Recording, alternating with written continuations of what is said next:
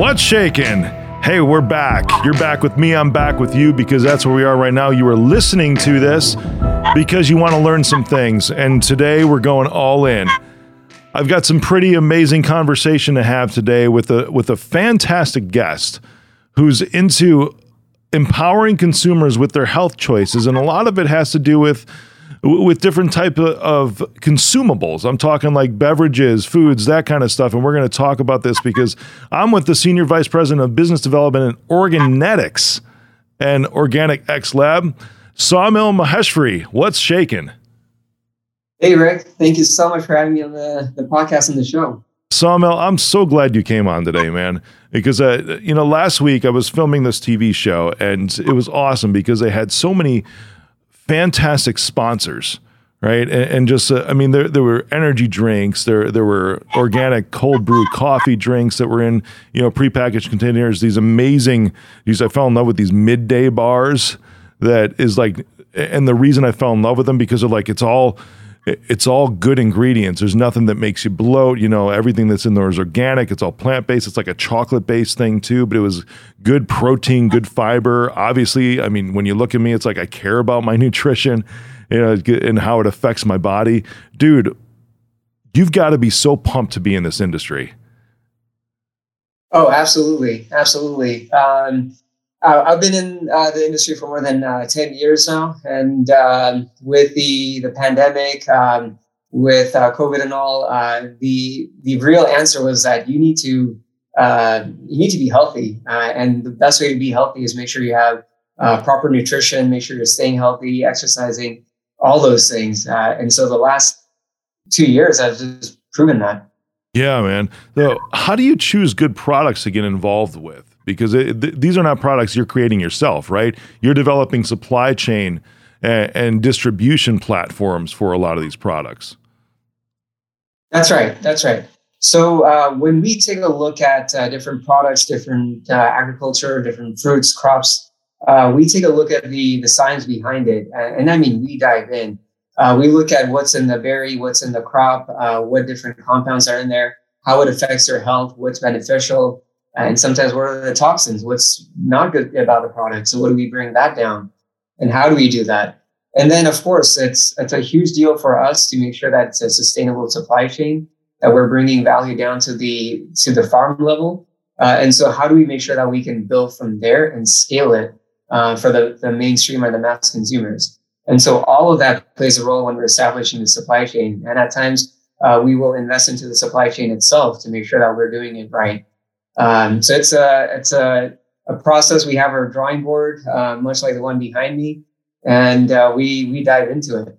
Man, that's awesome. There's something that you mentioned all the way down to the farm level, and I want to make sure we hone in on that for a second because it's easy to just breeze right past that, but I think that's really the power of what you're doing because, there's so many new products, beverages, consumables that come to market every single year, right? But they're not farm level involvement.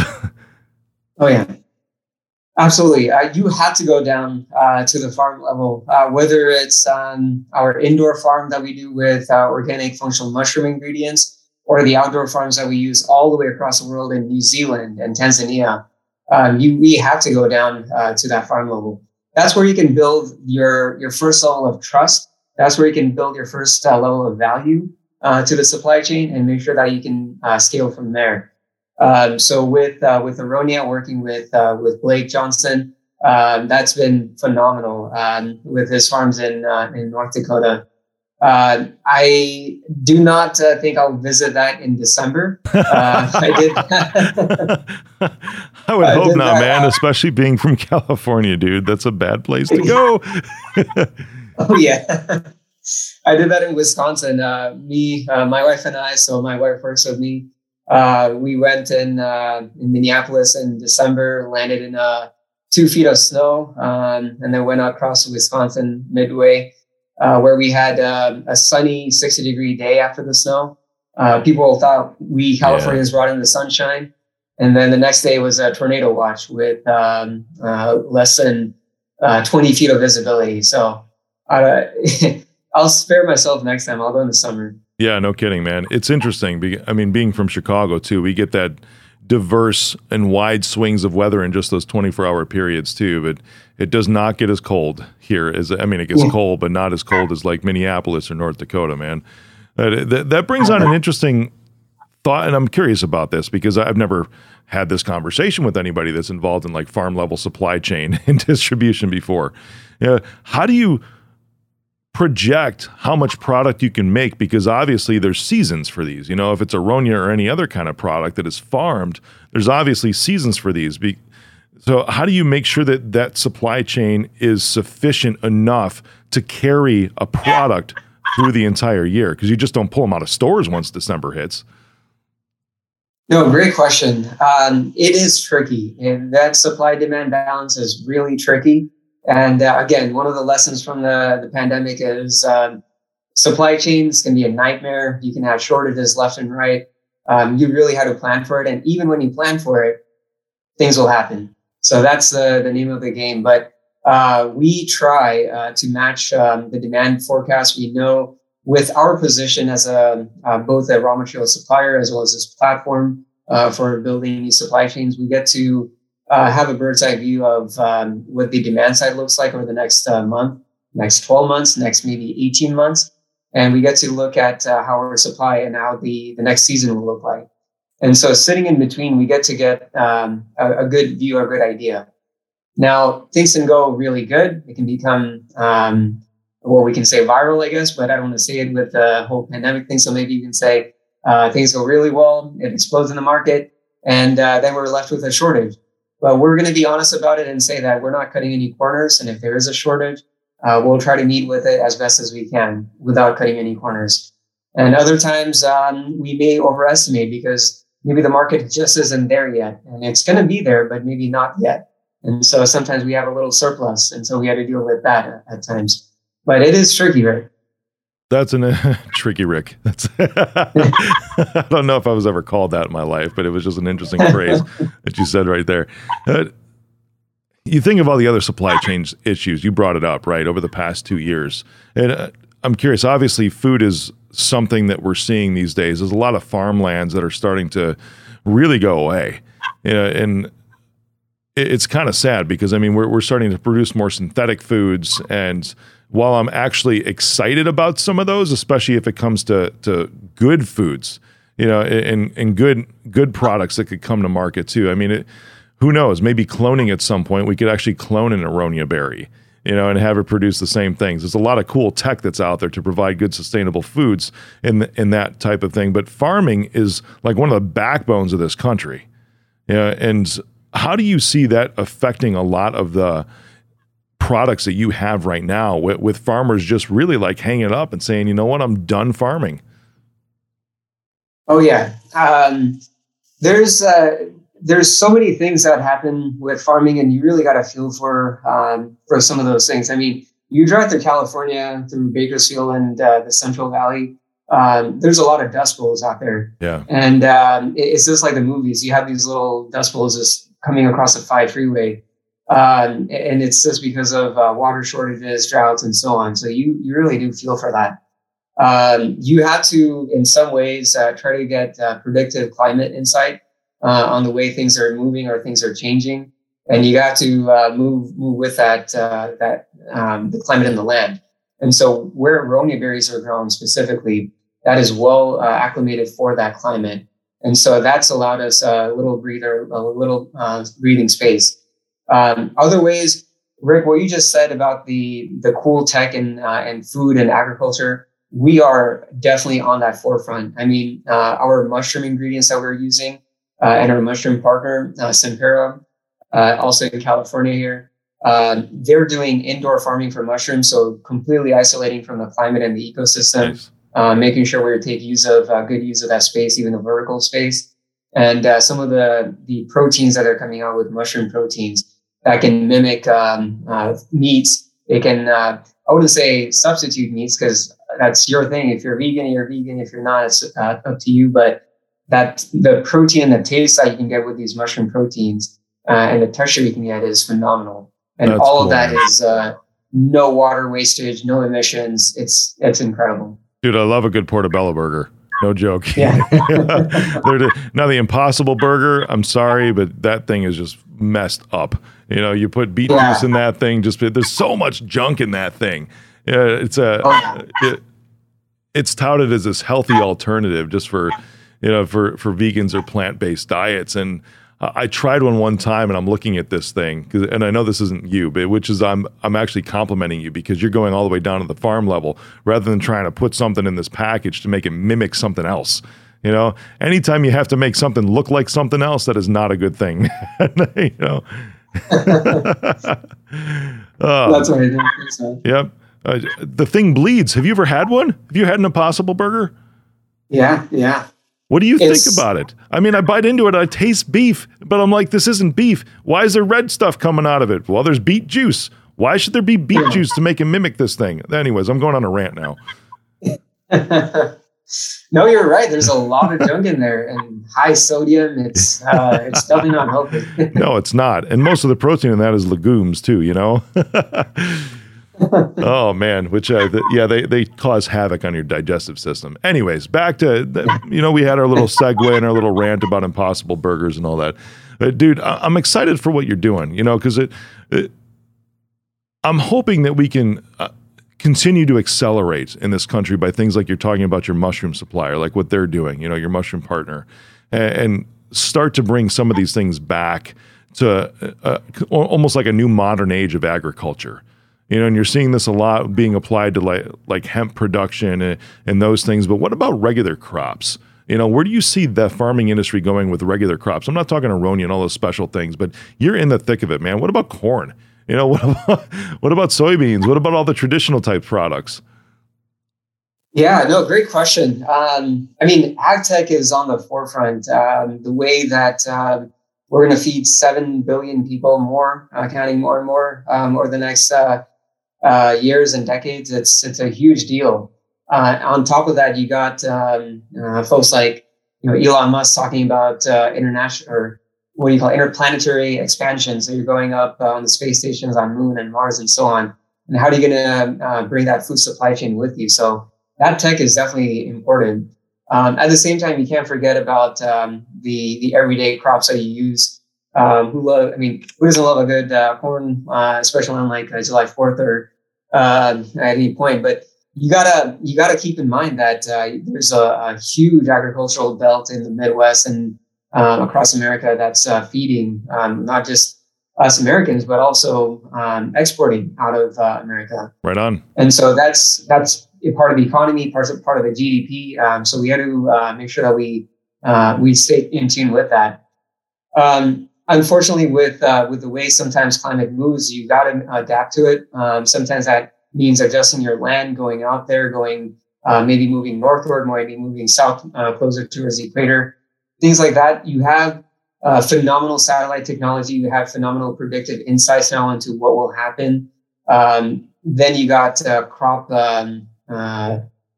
diseases, so you had to be on the lookout for that. There's a lot more science that we know about agriculture compared to what we did just decades ago. And we also know now that you shouldn't be using synthetic pesticides left and right. I mean, that will seep into the soil. And God. It can also seep into the crops. Did you see what they were just letting out about Roundup, right? The weed killer, and how they're fighting so many cancers that are based off of that stuff that gets into the soil, of course, and then people are eating this stuff. It's horrible. Yeah. It is completely messed up. And on top of that, sometimes that damage, you might not see it happen right there in a year, maybe 5 years. Sometimes that damage from that pesticide or fertilizer, synthetic fertilizers, might be years later, and sometimes even a generation later. I mean, you'll have at times, and there's been cases and instances of this, kids born with defects because of exposure to this. And so you just, for us, it's about organic. So we stay with USDA organic when possible, try to minimize the use of any sorts of pesticides or fertilizers where possible. So that's been our motto, really, just to make sure it's clean, it's ethical, something that we can. There's also this talk of regenerative agriculture. So you're giving more back to the environment or the agricultural land than you took away from it, rather than just sustaining it. So these things are happening today, and it's That's cool. exciting. That's awesome, man. What I don't like, and then I'll get into what I do like, because I like what you're saying. I like your mission that you're on, the vision of the entire company that which is a family business, as you said, which is freaking phenomenal too. But just everybody who just touts, just eat organic, save the plants and all this other, I'm just going to call it bullshit, because they're just saying it to say it. That's literally it. And they're not doing anything about it. Was what you're talking about. You're getting down into it, man. It's phenomenal. And I can get behind something like that. Just because the sustainability of what you're doing is going to set the tone for ag tech and agriculture as a whole for this country for generations. Oh, absolutely. Thank you so much. It's exciting. Being a family business, family company, sometimes you have contentious dinners. Not going to lie. You're on the dinner table. No, that never happens with family. I know, I wish. But we go through with it, and just the change that we're making or trying to make, at least, it's there. And you got a lot of, like you said, some bullshit out there. So you have to narrow down what's going on. Sometimes you take a look at a little label or a little marketing spiel and you say, oh, wow, like I can stand behind it. But hold on a second. What's really going on? Are you diving into it?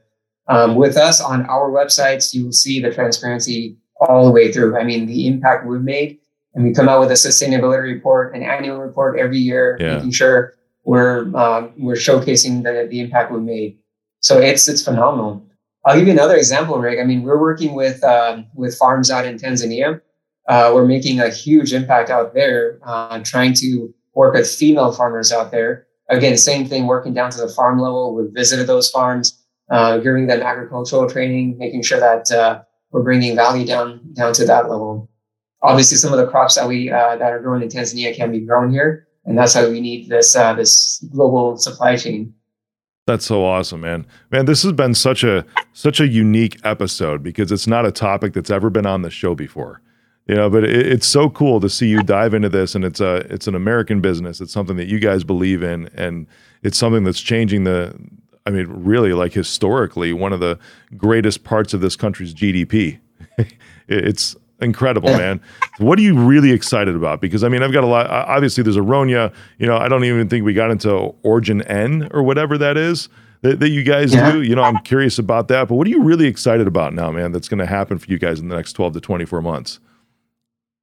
I think we had some hard-learned lessons during the pandemic, especially with supply chains and the way that we need to think about the future. And so with the way that we're positioned ourselves and making Organetics truly a platform for innovation, a hub for innovation, and making sure that we can do both, supply our legacy customers and longtime customers to our investing into our supply chain partners to make sure that we can scale with them. I think the next 2 years are going to be phenomenal in terms of what we can innovate and bring out. I'll give you a sneak peek. We're working with Costa Rica, actually. So that's an equatorial climate out there. So some of like I said, the crops that we can grow in Costa Rica can grow it here in America. But we're investing in the next generation of sustainability out there and bringing it back here into the America for any American to really have. By the way, Costa Rica, that was the best lemon I've ever had. And really? I can't get over it. The best lemon? Yes. Yeah. It's this farm out there, a 7,000-acre farm on the Caribbean side of Costa Rica. And it's near the city called Lemon. And that's one of the best lemons I've ever had. I can't get over it. That with the beer they have out there, you take it in the heat of the summer, put some lemon in there. Oh man, it was heaven. Dude, I'll never be sad about getting involved in business projects or anything like that just for personal reasons or things that excite me. And now you know that you're going to be doing more business in Costa Rica just because of the lemons. It's awesome. That's cool, brother. So let's end with this because The show is, for entrepreneurs or those who are aspiring to be some at some point. Maybe they're intrapreneurs right now. They're doing good things for people they work for. They're making a lot of money, trying to make money for other people. Organic X Labs, you guys invest in products, correct? From what I understand. That's right. Yeah, that's right. To help bring them to market. What are some of the things you look for? Like maybe the top 3 things to say, okay, we might be interested in this. Yeah. So with Organic X Labs, our focus has been on the food and beverage sector. That's where our expertise, a lot of that is. And so we look at what sort of product they have, if there's any, what the supply chain looks like to make sure it's something that's clean label, something that's sustainable. It doesn't have to be organic or certified organic, but something maybe within that space. And we also take a look at what the projections and what the trailing 12-month revenue looks like, so we can see, is this something that will stick and something that can scale? And really, Rick, we try to think of ourselves as a strategic investment and a strategic fund, because we're able to bring in some of that expertise, especially supply chain or the USC organic sector. And the other is that we can also try to connect them within our portfolio of companies or within the industry to make sure that they can scale. So these are some of the things that we love looking at. And of course, some of the ideas that American entrepreneurs have, it's phenomenal. I love this country, the entrepreneurial spirit that's in this country, the ideas that some people have. I can go on and on. Man, I appreciate that's a perfect spot to end this episode today, because American entrepreneurship is something that's really going to continue to drive this country, the innovation that we have in agriculture and beyond. Sawmill, thank you for being on and going all in today. Thanks so much, Rick. Really appreciate it.